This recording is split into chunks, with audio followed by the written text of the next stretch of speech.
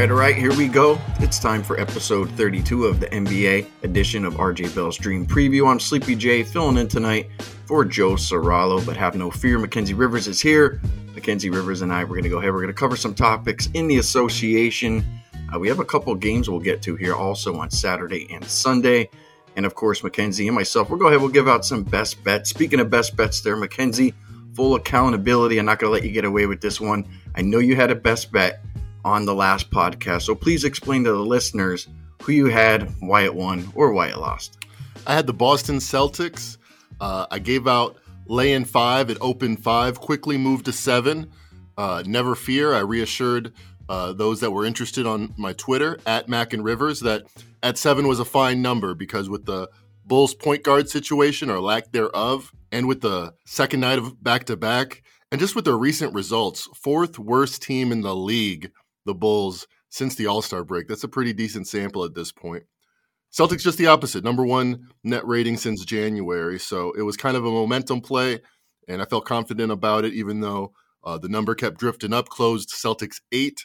I still was happy to get a winner there with my best bet. All right, well, kudos to you on that. And we will talk a little bit about the Celtics, actually, when we get to one of our games that we'll preview here. But let's go ahead and let's get into a couple of hot topics here. This one drawing some interest from the media here, Mackenzie. And I really don't want to spend a whole lot of time with this team, maybe a minute or two. LA Lakers, they're completely irrelevant. You know, once again, the Lakers are making headlines. LeBron James shut down for the season. Anthony Davis, he's shunned off, you know, any trade conversation circling around him with the media. But the topic that I do want to talk about briefly, LA Lakers' next head coach. Now, I was digging around. I found some odds here on BetOnline on who the next Lakers head coach will be. So, Mackenzie, I'm going to rattle off some names here, so bear with me here for a minute. Some of these are just completely asinine here on the list. Let me start with the favorite, David Fizdale at 3-1, followed by Quinn Snyder, Doc Rivers, Nick Nurse, Sam Cassell, Steve Clifford, Mike Brown, Kenny Atkinson, Terry Stotts, Mark Jackson, and Stan Van Gundy. Now it gets real crazy. John Calipari, Jay Wright, Becky Hammond, Coach K. Really? Phil Jackson, and then this one, 150-1, the next coach of the LA Lakers, LeBron James. So with all those names there, Mackenzie, why don't you go ahead and give me the candidate that you can go ahead and make an argument for. You know, give me your guy that you think might be the Lakers' next head coach. I think Nick Nurse, if he were to depart Toronto, is the best coach in the league and would be the most desirable coach for the Lakers going forward. I mean, this is a guy that won the NBA championship his first year in the league. He perfectly orchestrated Kawhi Leonard's, didn't play 20 games that year, but ramped it up in the playoffs and had his best performance of his whole career that 1 year with Toronto. And then he loses Kawhi Leonard and he hardly misses a beat. The only real thing that has been a deterrent to this team is having to play in Tampa last season, ended up missing the playoffs, but that seemed perfectly explicable to me. Kyle Lowry departs in the summer. Again, they're a top 5 team in the East. I think every year Nick Nurse has proven, that he's elite, and it might be a challenge for his defense and his playing style to be implemented in LA with the stars that they have. But you got to aim for the best, and hopefully the team will coalesce around Nick Nurse. I think that's a fine choice. I think the question that I have is, will LeBron be there? Will AD be there? Will Russ be there? Because, everything right now is being, circled around the media that these guys might not all be together next season. And look, if it is LeBron, and we've seen this before, Mackenzie, he handpicks guys that I don't want to say that he can tell what to do, but, when you bring a guy like Nick Nurse in who has, a valuable voice that has a lot of history, I do worry if LeBron and he can go ahead and coexist. So, I'm not sure. But I do have to ask you this, Mackenzie, because it's not common, when you see the current head coach who hasn't been fired, not listed on the odds screen to be the Lakers' next coach. Like, why is Vogel not on this list? What do you make of that? Because, last time I checked, the Lakers brass didn't say, from my recollection, that once the season over, Frank Vogel's gone. No, there was one Bleacher Report that said, sources say and it might happen, but, we've seen those things not come to fruition. What's fascinating is that if you look at the odds, I was expecting to say if Frank Vogel is not there, but it doesn't say anything like that. So if Frank Vogel was to be retained, and Westbrook and Pelinka, and there are some other sacrificial lambs that end up being, thrown to the fire. If Vogel's back next year, then Bet Online scoops. They get every bet, every single bet. If you bet Nurse at 6-1, you're a loser. If you bet Fizdale, the favorite, at 3-1, you'd be a loser. So cockroaches, do it again. They do not have a field bet, and they do not have a Frank Vogel bet. Two very, very likely options that it's going to be someone that's not on this 20-person list, or that it will be the coach that is currently the head coach of the LA Lakers. You got to love how they conduct business sometimes. You absolutely love it. All right, so let's just go from one LA team to the other. The LA Clippers right now, Mackenzie, they're locked into the play-in game. Clippers right now, currently the 8 seed. They will hit the road on Tuesday night to go ahead and face the Timberwolves. So, I do want to alert you guys about that. Now, Mackenzie and Joe, they're going to go ahead. They're going to give you guys the play-in games for Tuesday and Wednesday on the next podcast. Mackenzie, I will say this, though, talking about the Clippers here for a quick second. I'm glad Paul George is back and playing right now. But, without Kawhi this season, it's kind of just been blah. It's been boring. It's kind of been sad, to go and watch the Clippers, without him on the floor. They need him. And that was, a topic of concern this week from the commissioner, Adam Silver. He had some quotes about star players not playing. Silver said, and let me go ahead and read the quotes that he has here. A trend of star players not participating in a full complement of games. I'm not standing here and saying I have a great solution. Part of the issue are injuries. The other way that we can get at it in terms of player participation is creating other incentives. I've also said in the past, if we have too many games, that's something we should look at as well. So after all those quotes there, Mackenzie, from the commissioner, I'll ask you to go ahead and play Commissioner Rivers. How do you fix this situation with the star players missing so much time during the NBA season? I think the NBA's got to think long and hard about, a revolution, a complete rethink about how the NBA is conducted. And I've talked about it before, but if you look at the best, most highly valued franchises in the world, a lot of them are European soccer teams, and they don't play for the same trophy. They don't play in the same leagues, yet all the best teams in the biggest moments of the year are pitted against each other. Talking about other incentives, other ways to get not only the players to play, but the players to want to play and want to compete and to feel like their reputation and their legacy is on the line. Some of those other incentives have to be trophies, has to be money, prize pools, whether for charity. And Adam Silver said, the play-in tournament, I thought, was the beginning of creating renewed incentives for teams to remain competitive and be fighting for playoff position. Arguably, playoff Paul George, playoff P, as some call him, is back because they wanted to secure their play-in position. So, okay, Adam Silver gets some points there. He continues, Adam Silver. It might be through in-season tournaments and changes in the format. And you talked about how the 82-game schedule is something that they look at. So this is how it works for Barcelona FC. Barcelona has 70 games a year, and back when Messi was there for 15 years, the talisman of the team, he'd play in 65. And what games would he not play in? Well, they have some in-season tournaments like the King's Cup, where they're going to play literally like the 80th best team in Spain. Messi's not going to be out there for that game. That's when you're going to get to see Barcelona's young, up-and-coming players play in a meaningful game, because if they lose, they're not winning the King's Cup that year. It's a meaningful game, but it's a way to get the development involved with the competition, and you're not playing that great of a team, so you're usually going to be able to do it with your B team. That's a great model. That's awesome. We get to see Messi play in all the biggest games, and the games that don't matter, there is a clear signal that they don't matter or that they're less important. And then the backups actually have something to play for. So to me, that just seems to work perfectly. And the NBA does it like this. We have an exhibition season called the preseason. We have about 75 games that everyone assumes kind of matters because you don't want to be the LA Lakers and you don't want to be missing the playoffs because then you have 0% chance to win the championship. And then you get to this moment in the season right now where the Celtics have played all year to get a good playoff seed, and now they don't really care because they don't really want the second seed with the chance to play the Nets.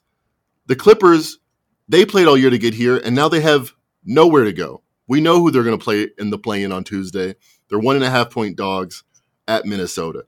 So the crescendo that we were expecting, where it gets more and more important, and then finally we have the playoffs, is completely foiled by this system where we know that April to June, every decision about what franchise is winning, what franchise is losing, what players have become the face of the league, all of that stuff is decided in 1/5 of the season and 1/6 of the year, just 2 months. To me, it makes no sense. It never has made any sense. And it's gotten worse. Nate Duncan, NBA writer and podcaster, was just saying, not only is there a huge gap between what regular season looks like and what playoffs look like, but the gap is widening. Teams are less and less inclined not only to play their players, but to play playoff-like basketball in the regular season because they have goals in mind. And when you make it a zero-sum game, you can't fault anybody for doing whatever they can in their power to maximize the chance of getting a 1 at the end of the year and not a 0. How to fix that? I think you could have beginning of the season tournament with a trophy and $1 million prize pool. You could have an ongoing tournament with maybe international teams involved, where it's not just NBA teams, but you invite, the 5-10 best teams in Europe to come and get their ass kicked probably. And then maybe not 1 year because Luka Doncic is blowing up. That's why you get that excitement, that novelty, and you get drama all the way through the year. The group stage of the Champions League, the English Premier League, into the knockout rounds. It's just a better version of the sport, whether or not you like soccer. I know a lot of people are not thrilled at 1-1 games like I am, but the fact that all the games feel like they matter from August to May, I think is remarkable, and the NBA should take notice and change. With what you're saying there, one thing kind of came to my mind, and it was that like these players don't really care much anymore about stats. And doing, with what you're saying, I think that the stats will actually be, they're not going to care about stats. Like they might not care about them ever at that point. Maybe it is just about titles. I don't know. I racked my brain, Mackenzie, to really find a solution. And what I did is I started to fall on just penalizing the players, time and time again. And I'm like, well, that's not going to work. Silver, on the other hand, he's looking to go ahead and incentivize these players, potentially. And I think that can work. Let's say, player X maybe who makes 25, $30 million a year, that's going to cover your star players. In this hypothetical, I can see the NBA offering bonuses. Let's say, if player X plays 65 games, 75, 70 games, whatever it is, with like incremental increases, I can kind of see that happens, and I'm sure, penalizing the players, that's not going to work out very well, and that's why, Silver is the commissioner and I'm not. I do believe he will find a healthy solution, though. I hope he doesn't, Mackenzie, to be honest with you, because I absolutely love the variance, without these star players when it comes to the prop market. I know that this, the books right now, they're struggling to go ahead and price lesser players. When you take a guy who is worth 5.5, 6.5 points to the line, it just becomes a feeding frenzy at the betting window.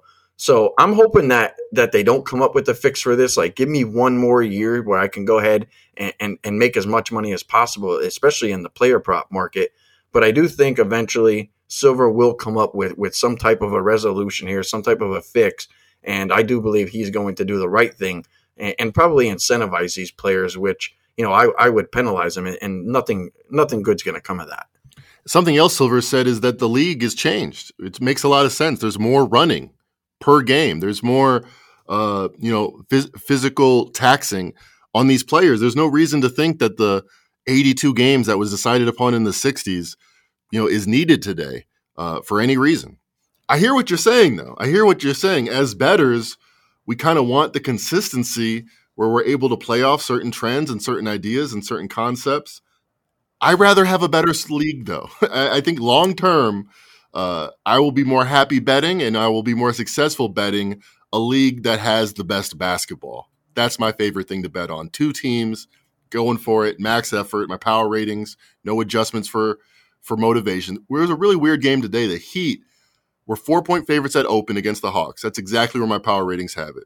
Despite the Hawks being, disappointing this year, they're still within 2 points of the Heat. I have the Heat 2 points better than the Hawks. Heat at home, 2-point home court advantage. Heat were favored by 4, and that's what the line came out as. The idea that the Heat already clinched the 1 seed made a lot of bettors itching to bet the Hawks and just assuming that the Heat were going to rest everybody. So the Heat goes from 4 to 3 to 2.5 to pick them to all the way to +2, a home dog versus the Hawks. Then the Heat announced they're going to play everybody. Butler, Adebayo, Lowry, Hero, they're all going to be there. Spoelstra's coming back. It's a regular game for the Heat. They're not making any adjustment. Heat-style basketball. They're going to play hard, is what they're saying. The market doesn't really believe them. The Heat become a 1.5-point favorite at close.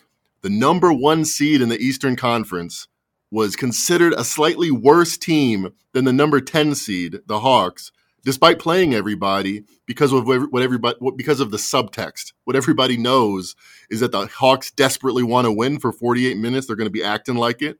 And the idea was the Heat probably weren't going to do that. The fact that they actually did and they actually won by 4, kind of doesn't speak to this, but the market does speak to the fact that the Heat didn't care about the game. That's what was firmly believed. Millions of dollars changing hands was saying this game doesn't really matter. That's what Adam Silver's talking about. That's the problem. That's what we need to change. Well, it was an interesting line movement, and I agree with you. We have to change that. You mentioned max effort. I think that's something that I'm going to circle back to here. One of the problems that we have, Mackenzie, is that you get these teams, on a TNT or ESPN. It's like, yeah, we're going to get this great doubleheader tonight, and you half the team's sitting out, and it's like, how do you handicap that? But how the hell do you sit down and watch that? It just becomes difficult. You mentioned the Celtics, a couple of teams right now that are in the playoffs. Let's switch over to a topic that I do want to talk about you with. And I want to start out here in the Eastern Conference. Mackenzie, I want you to give me one contender and one pretender in the Eastern Conference. So this Boston Celtics, I've said this before, number 1 net rating since January with a bullet by far. In fact, now it's such a large sample that for the entire season, they're number 2 behind the Suns, best net rating in the league. I think the former is actually more telling of who they are because they had a new coach. Brad Stevens, 55% ATS winner for 4 years. Fantastic coach. I don't think anyone in the league wouldn't think that Brad Stevens is an excellent head coach. He might be better in his current role as the advisor, as the GM, guy bringing in the players, knows the players, has faith in them. And Ime Udoka, as the coach, has proven to get this team to another place defensively and now offensively starting to pick up. They're without their best defensive player, Robert Williams.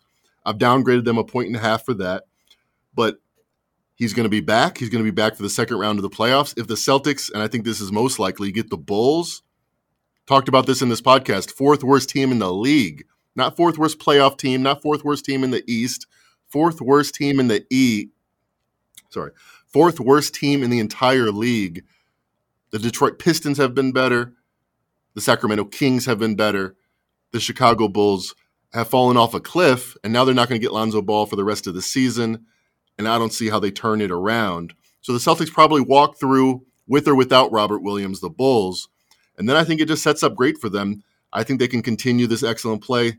Celtics would be my contender. And while I'm at it, the pretender would be the Chicago Bulls. I've said this before. The Bulls season ended when DeMar DeRozan shot 16 for 26, put up 40 points, and it wasn't even close for a second against the Milwaukee Bucks. The next 2 games, my best bet, blown out against the Celtics at home, and then even worse, blown out by the Hornets at home. I don't see how they turn it around. I feel like this is one-way traffic the rest of the season. Well, I won't disagree with you with Boston being a contender. I do have concerns, with Williams being out, that there might be a little bit of a hitch in their step going into that second round. When you go from, Williams, who's arguably one of the best defenders in the league, to, Daniel Dice, something has to change. Like defensively, offensively, something's going to change. So you just got to wonder if there is a little bit of a hiccup, but certainly one of the hottest teams in the league. And when you come to the Bulls, it's surprising, Mackenzie, you're a Chicago guy that, you didn't pick another team, but look, you picked the right team. I think Chicago right now, they're just struggling. I mean, what are they, like 3-7 out of their last 10? You mentioned it. They're not going to get Lonzo back. I think that certainly is deflating for that ball club, the fact that they don't have him. And look, even if he did come back, Mackenzie, after all that time off, you have to wonder if they could have ever got it going. I mean, obviously, you look at this team. What were they? Were sitting up there at one point like the 2 seed. Now they almost ended up in the play-in. So I think you certainly picked the right team there. Now, I do want to ask you about the Western Conference. Same thing. Go ahead and give me one contender. Go ahead and give me one pretender. My contender would have to be the Golden State Warriors. This team was, 4-1, right there with the Suns as the favorite. not that long ago at the All-Star break. And then what happens? They play not so great. They're trying to work Klay Thompson back in. More importantly, Steph Curry goes down. Steph Curry, you'll get cleaning the glass on, off. There's no player like him in the NBA. 13-14, 99th percentile. The team was 14 points better with him on the court. 14-15, that goes to 16 points, 99th percentile. The year they win 72 games, they were 21 points better per 100 possessions with Steph Curry on the court. He's been 99 or 98th percentile every single season. This year, not any different, plus 14 points better. Unheard of. So they're 4-6 since he went down. They've won their last 3, so they're starting to be able to work it out. And the fact that Klay Thompson got hot when they were down big against the Jazz and they came all the way back to win that game, that's the kind of moment I think we could remember if the Warriors start putting it together, win a few playoff series. If Klay Thompson is Klay Thompson, the Splash Brothers are back. There's a reason why this team made 5 finals in a row. Could easily see him making it 6 out of 8 years. And that experience that I'm talking about, where Steph Curry, Klay Thompson have been there, they knocked on the door, they knocked it down. All of that is exactly the opposite with the red-hot Minnesota Timberwolves. I mean, think about this. They're -1.5 in the play-in we're going to talk about later this week. That means the Clippers are a better team, despite the fact that they've been worse all season. Why is that? I have the Wolves as a half-point better. They should be 2.5-point favorites, home court plus a half. Well, I think the market is seeing what I'm seeing, which is Paul George has been there, was in the Western Conference Finals last year. The potential to upgrade his game and the Clippers game in the playoff is clear. I'm not really sure who the Minnesota Timberwolves turn to when that playoff intensity comes. D'Angelo Russell, never done anything in the playoffs. Karl Anthony Towns, never done anything in the playoffs. So I don't see them turning it on. I think it's very possible they could actually slip out of the play-in, out of the playoffs. And if they do make the playoffs, I think they're a fade, in that first round. All right. Well, I certainly agree with you with the Warriors. 100%. 100% agreement from me there. The Timberwolves are interesting to me because I believe that, if you catch that team on the wrong night, they could put up a lot of points. We know Russell can score. We know Towns can score. Towns could take over the game, not only from the inside, but the outside. No doubt. And then you have the young gun in Anthony Edwards, who, a very good defender. He can do things, on the inside and outside as well, shoot the 3-ball. They could be trouble, Mackenzie. And I think one of the reasons why the team that I would actually call my pretender is the Denver Nuggets, shockingly, even with the MVP and Jokic. I think one of the reasons why is where would the Pelicans be, if Zion was on this team? What would happen, with the Blazers if Dame was still there and McCollum? And, what about the Lakers, with LeBron and those guys? Things just didn't pan out for those 3 teams in specific. You got to ask yourself, if the Nuggets are sitting in the play-in, could they be a 9 or a 10 seed? I'm not strong on that team at all. Obviously, they're going to end up probably being the 6. They're going to end up playing the 3. I'm rooting for the Warriors to go ahead and play them team that you think's a contender. And if those 2 teams meet up when Curry comes back, I think that's an absolute buzzsaw. I don't see that series probably going more than 5 games. So Denver, for me, would be my pretender, and the Warriors would go ahead and probably be my contender. Would that change if Jamal Murray came back for the Nuggets? I think it would probably hurt the Nuggets more because they've been in such a groove, with the team that they have. Who are they going to beat? Are they going to beat the Warriors? No. I mean, if they were in a play-in, maybe it would help them, maybe, but they're not beating any of those top 3 seeds. No, I agree with you. And Curry has played this year with Klay Thompson, a couple times. Not as much as they would like. And Curry's obviously played with Draymond Green for much of the past year. Jamal Murray hasn't been there for 12 months. I don't see him coming off the street necessarily being that, +2 to the line player that he was even last year. I probably would feel a little better if it was like Porter coming back versus Murray. I feel like he's more plug and play. I feel like he is more plug and play, Porter, where he can just stand there in the corner and get you 20, going 8 for 10 from 3 on a night. Where Jamal Murray, he brings the ball up. Jokic has been the point guard. That would have to change a little bit if Jamal Murray came back. You have to wonder if Murray was on that team, there's probably no way in hell that Jokic gets the MVP, or even if Porter was out there for that fact. I think, Jokic has benefited, with the fact that those 2 guys, were out of the rotation. Mackenzie, I do want to go ahead and give a best bet. Now you're going to give a best bet. We're going to go ahead and we'll save that till the end. But, I do want to give you an option here, Mackenzie, for you to make a little bit of money. Now I found this wager and I really like this one. So I'm going to go ahead and give this out for the best bet on the podcast. You guys can find this right now on DraftKings. And this is which division will win the NBA title. Now, here are the odds. Pacific plus 155, Atlantic plus 220. Central Division 5-1, Southwest 10-1, Southeast 11-1, and the Northwest at 12-1. I really like the favorite Pacific Division here. I get the league's best team in the Suns, and we have a potential for, the Warriors to meet the Suns in the Western Conference Finals. If either of those teams make the finals, Mackenzie, I'm getting plus 155 on one of those teams. And I can't say for sure that it doesn't even matter who the East ends up having as their representative. Are they even going to be favored against the Suns or the Warriors? I mean, they would have to be minus 180, minus 175, to justify, the plus 155 I'm going to get, either with the Suns or the Warriors. So I kind of think it's kind of a no-brainer here. Take the Pacific to go ahead and win the title at plus 155, because I feel like, Mackenzie, in my opinion, I'm getting the two best teams in the league with the Suns and with the Warriors when Curry comes back and they get healthy. So I'm going to go ahead and give you guys that, my best bet, Pacific Division to win the NBA title. Mackenzie, you like that one or no? I do. I really kind of dig that one. I just think, back of the napkin, Suns probably plus 300 right now. They're probably 25% chance to win it. I'd give the Warriors probably better than the market at plus 850. I'd probably bump them up, probably give them a 15% chance to 20% chance. So you only need 40% on a plus 155 bet to break even. So right there, without any other considerations, I think the Suns and the Warriors have about a 40% chance to win it all. Where I start to love the bet is the idea that the Warriors are likely to get 3. I love their first round matchup against the Nuggets we talked about. And the Suns are locked in to get 1. So very, very likely we're going to have a Suns, not very likely, but more times than not, I think we have a Warriors-Suns Western Conference Finals. That means you're guaranteed to have a plus 155 ticket in the finals. The Suns are likely to be favored against most teams in the league. The Warriors will probably pick them against a team like the Bucks or maybe a slight dog. But still, plus 155 will be a great ticket to have to start the finals. And I think if you go up against a team like, let's just say it's the Nets or it's Philly, you're going to get a home playoff series because you're the 1 or the 3 seed. So I think that's another thing that we have to go ahead and factor into that. But yeah, I like that one quite a bit. So let's talk some games here, Mackenzie. We have a couple here for Saturday that we do want to discuss, and one for Sunday. Now, we will say this, that there are going to be some results that occur tomorrow that may affect whether teams play or not, whether they play their starters. So let's start out with one of the games for Saturday here, Mackenzie. We have the Golden State Warriors that we just talked about.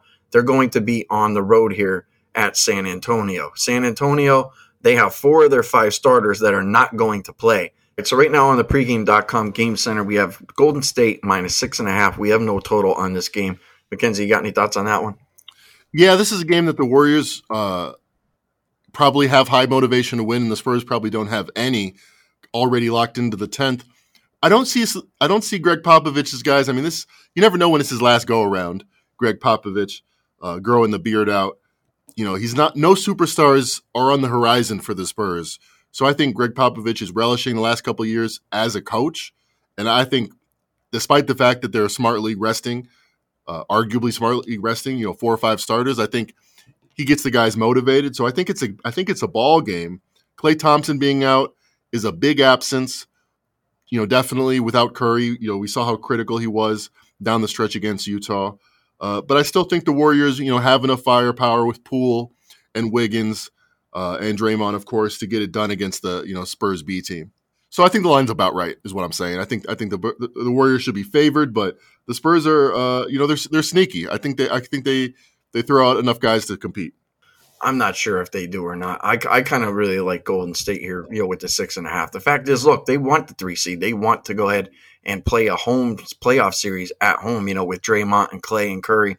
I think that's like number 1 on their list. But, when I look at the injuries here, for the Spurs, Murray's not going to play. He's got an illness right now. Keldon Johnson, probably their second best player on the roster, he's not going to play. He's got like right knee soreness. And then Devin Vassell, he's not going to play either. He's got left heel soreness. And then you got Jacob Poeltl with, their starting center. He's got back soreness. Like, Mackenzie, we're talking about star players, not playing, but they're getting really creative with the sorenesses and the numbnesses, with this Spurs team. Yep.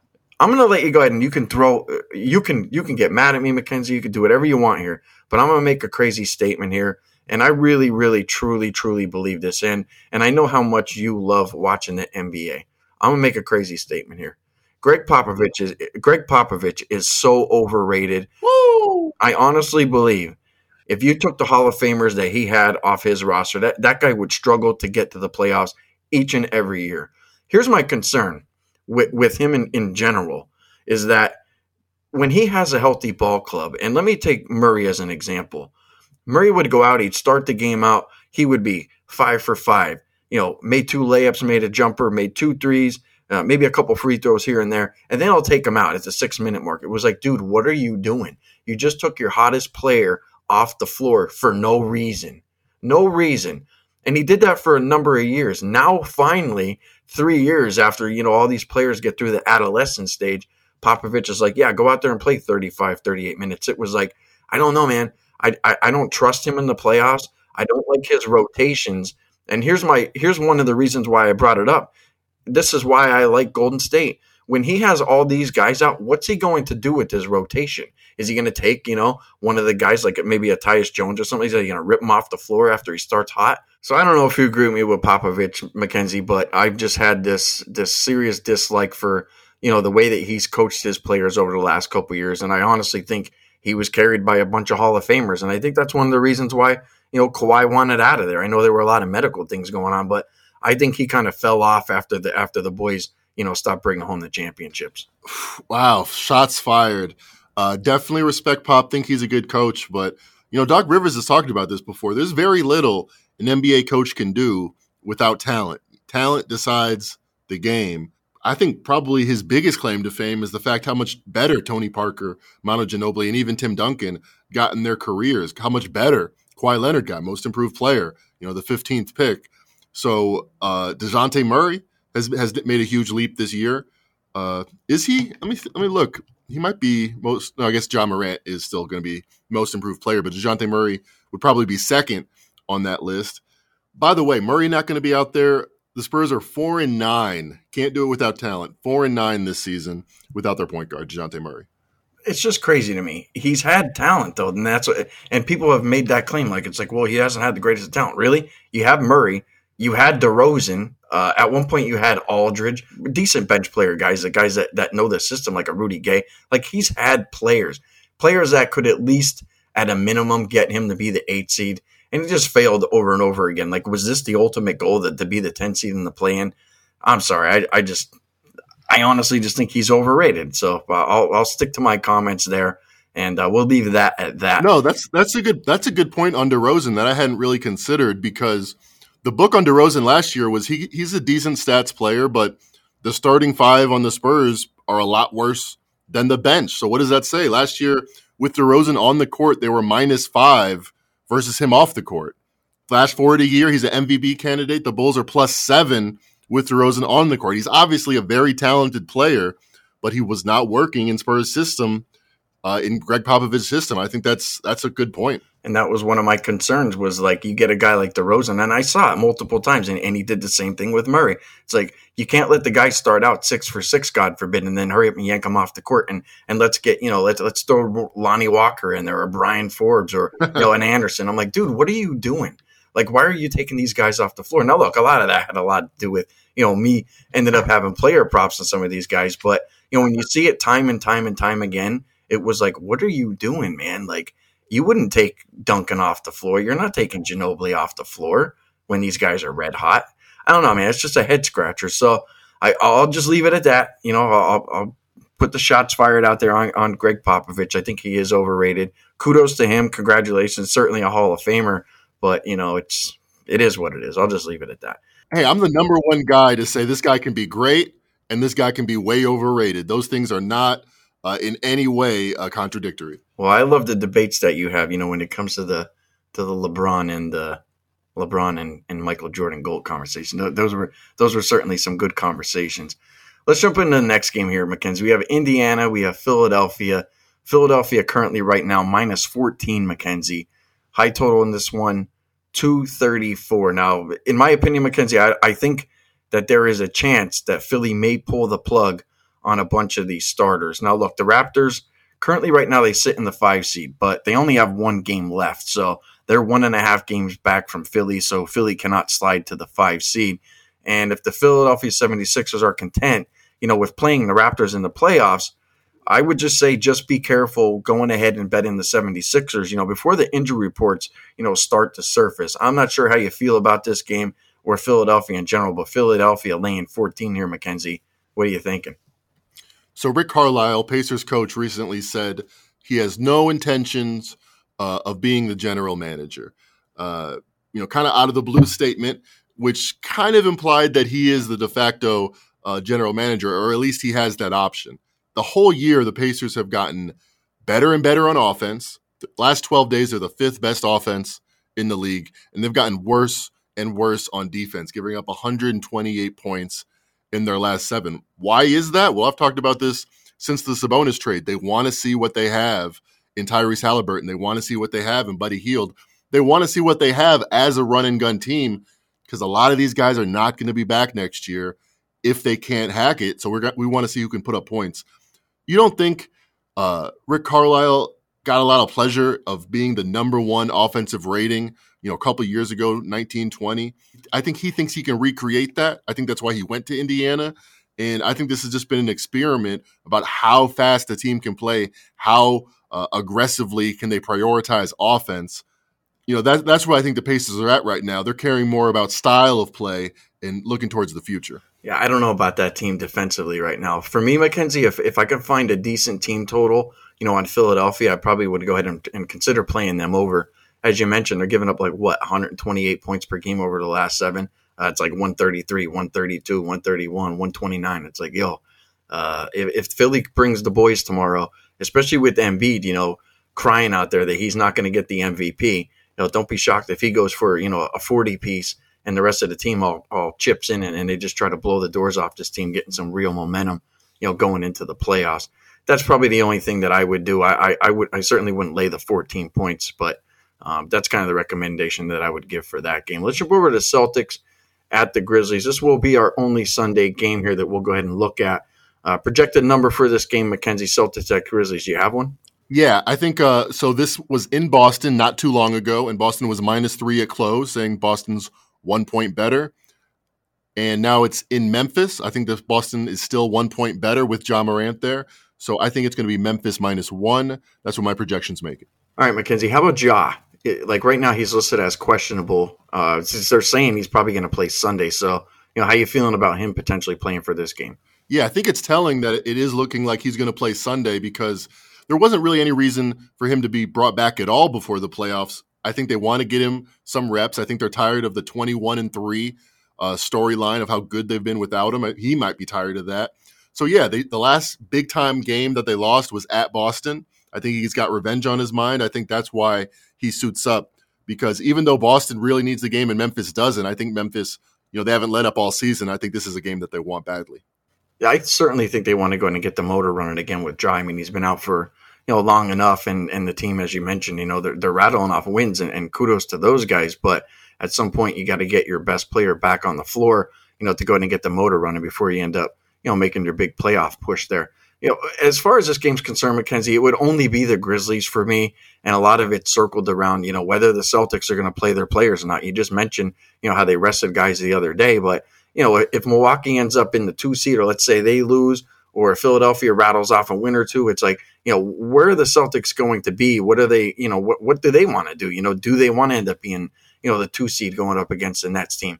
So it's just tough for me to go ahead and back the Celtics blindly. I do believe that the Grizzlies will go out to play, go out to win, and Ja will be on the floor. So that would be the only way that I look right now. But I honestly think that there might be a chance that we get a lot of movement in this game, based on, who ends up getting sat or what maybe the motivation might be. So I'm not sure necessarily what you think about the Celtics, going into this game. But do you think that there's a potential that maybe we don't see Tatum or Brown or anybody on the floor for Boston? I would be surprised if we see any type of shenanigans from Boston in this game, because the Philadelphia 76ers have 2 very, very winnable games. So the Sixers game against the Pistons and this Celtics-Grizzlies games will both be 4 o'clock Pacific Sunday. So very likely the Celtics have the tie break. If Philly wins out, The Celtics would need to win that game to get the 3. Compare that to having to go to Toronto, and we don't know. It hasn't been reported which Celtics may or may not be vaccinated. So big win, big necessary win. I'd be surprised, big game, I should say, if the Celtics don't play all their guys. There is one play that I'll be looking at for this game, and that's the Celtics team total over. Couple reasons here. One, Grizzlies have been much, much better on defense without Ja Morant. Makes a lot of sense. Tyus Jones is just a better defender. They play slower. And for whatever reason, those guys have been motivated. Jaren Jackson has been playing out of his shoes. They've been better on defense recently. Now they got to incorporate a faster player, a faster-paced player that's much worse on defense in Ja Morant. That's the Grizzlies side of it. I think their defense will be worse. And then the Celtics, since Robert Williams went down, they haven't been great shakes on defense, but they've been the number 1 offense in the league over the past 30 days to go along with the defense that's been elite all season. In a must-win game, I think they might have to turn the pace up if they're trailing at any point. I do think the Celtics team total over will be a play that I'm looking at there.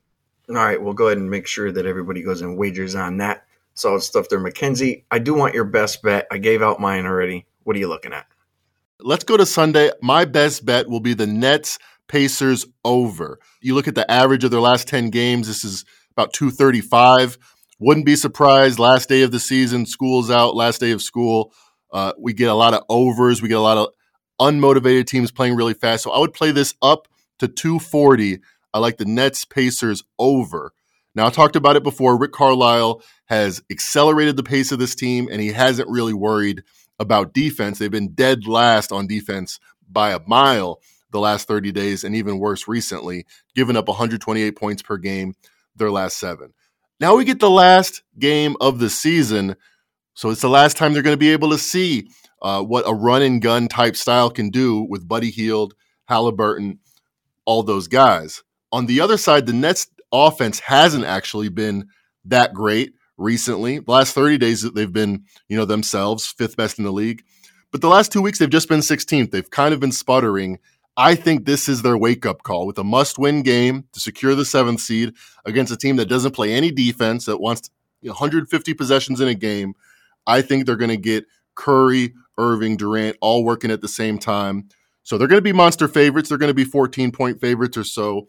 But I do think the Pacers are going to push them. I think the Nets will do what they have to do to get the win. And I think this game ends up like 140, 126 or something. Just no way they can set this high enough, I think, for this to go under. So my best bet, up to 240, Pacers, Nets on Sunday, over the total.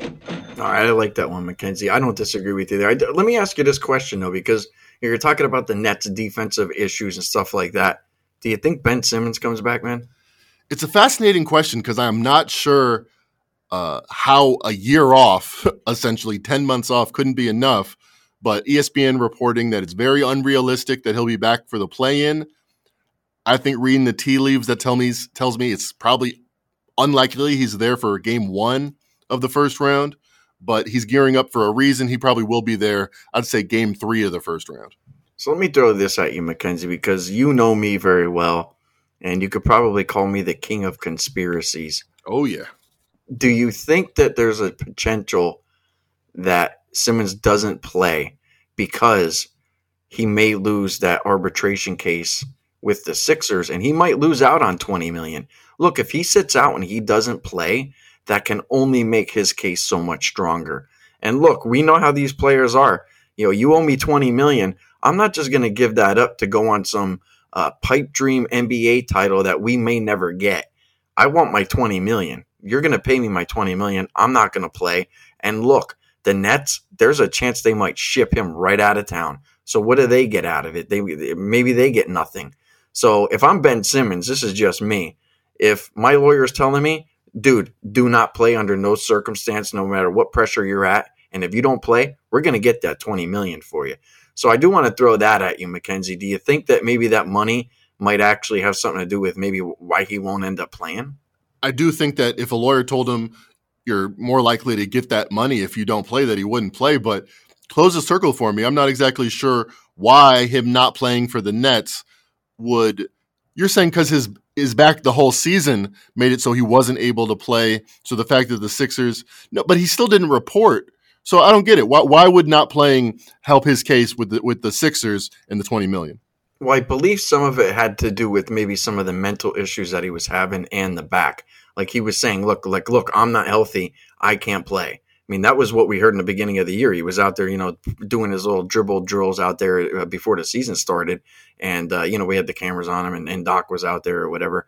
It's just a situation where I think that if he doesn't play, it just makes his case so much stronger that, Philadelphia should have paid him. And look, I don't understand, the compensation for injuries and stuff like that. Like that's not my gig. But I'm just saying if there's a reason why, that he can get this money, maybe one of the reasons is don't play this season at all. And maybe it just helps him get that money. I don't know. And Simmons did reportedly, this is ESPN again, tell the Sixers about discomfort in his back starting in training camp in October. And people say that stress is a big factor in back injuries. And I don't know, maybe the lawyer lawyers are good at talking. Maybe you wrap up the stress, the back injury, the lack of payment, the lack of playing all into one, ball of wax. And yeah, maybe you got a point there. Another reason, Adam Silver said, we started this conversation talking about Adam Silver and all the players that aren't playing. He couldn't even comment on one of the best players, top 50 player at least in the NBA. He couldn't even comment because of an ongoing grievance about him not being paid and him not wanting to play. So it's a little bit of an epidemic. It's kind of the player empowerment movement. This is kind of a huge case on where the league will fall. Maybe split the difference. You give him $10 million, but either way, the Nets would desperately want a guy with his athleticism, speed, and defensive abilities. That would be a game changer, a point improvement for the Nets immediately. I think defensively they become, I don't want to say one of the better teams in the league, but they certainly are just a massive upgrade defensively with Ben Simmons on the floor. And look, you don't have to ask him to shoot. Just ask him to distribute the basketball and go play defense, dude. Go do your thing because, that team right now, they're struggling on defensive side of the ball. It's one of the reasons why you like this over. So that was one of the reasons I wanted to bring that up. Speaking of back, Joe Sorrell, he will be back, for the next podcast. As I mentioned, he and Mackenzie will go ahead. They'll run you guys through the play-in stuff. Mackenzie, it would be bad if I didn't do a shameless plug here for pregame.com. We have an MLB contest up right now. You guys can go ahead and sign up for that. And we also have an MLB coupon. You guys can go over to pregame.com, purchase anything that you want, MLB related, type in MLB25, save yourself some money. But with that said, that's it, guys. That'll wrap it up here for Mackenzie and I. You guys know where to get us on Twitter, SleepyJ_pregame, at Mac and Rivers. So that'll wrap up episode 32 of the NBA edition of RJ Bell's Dream Preview. We'll talk to you guys on the next podcast.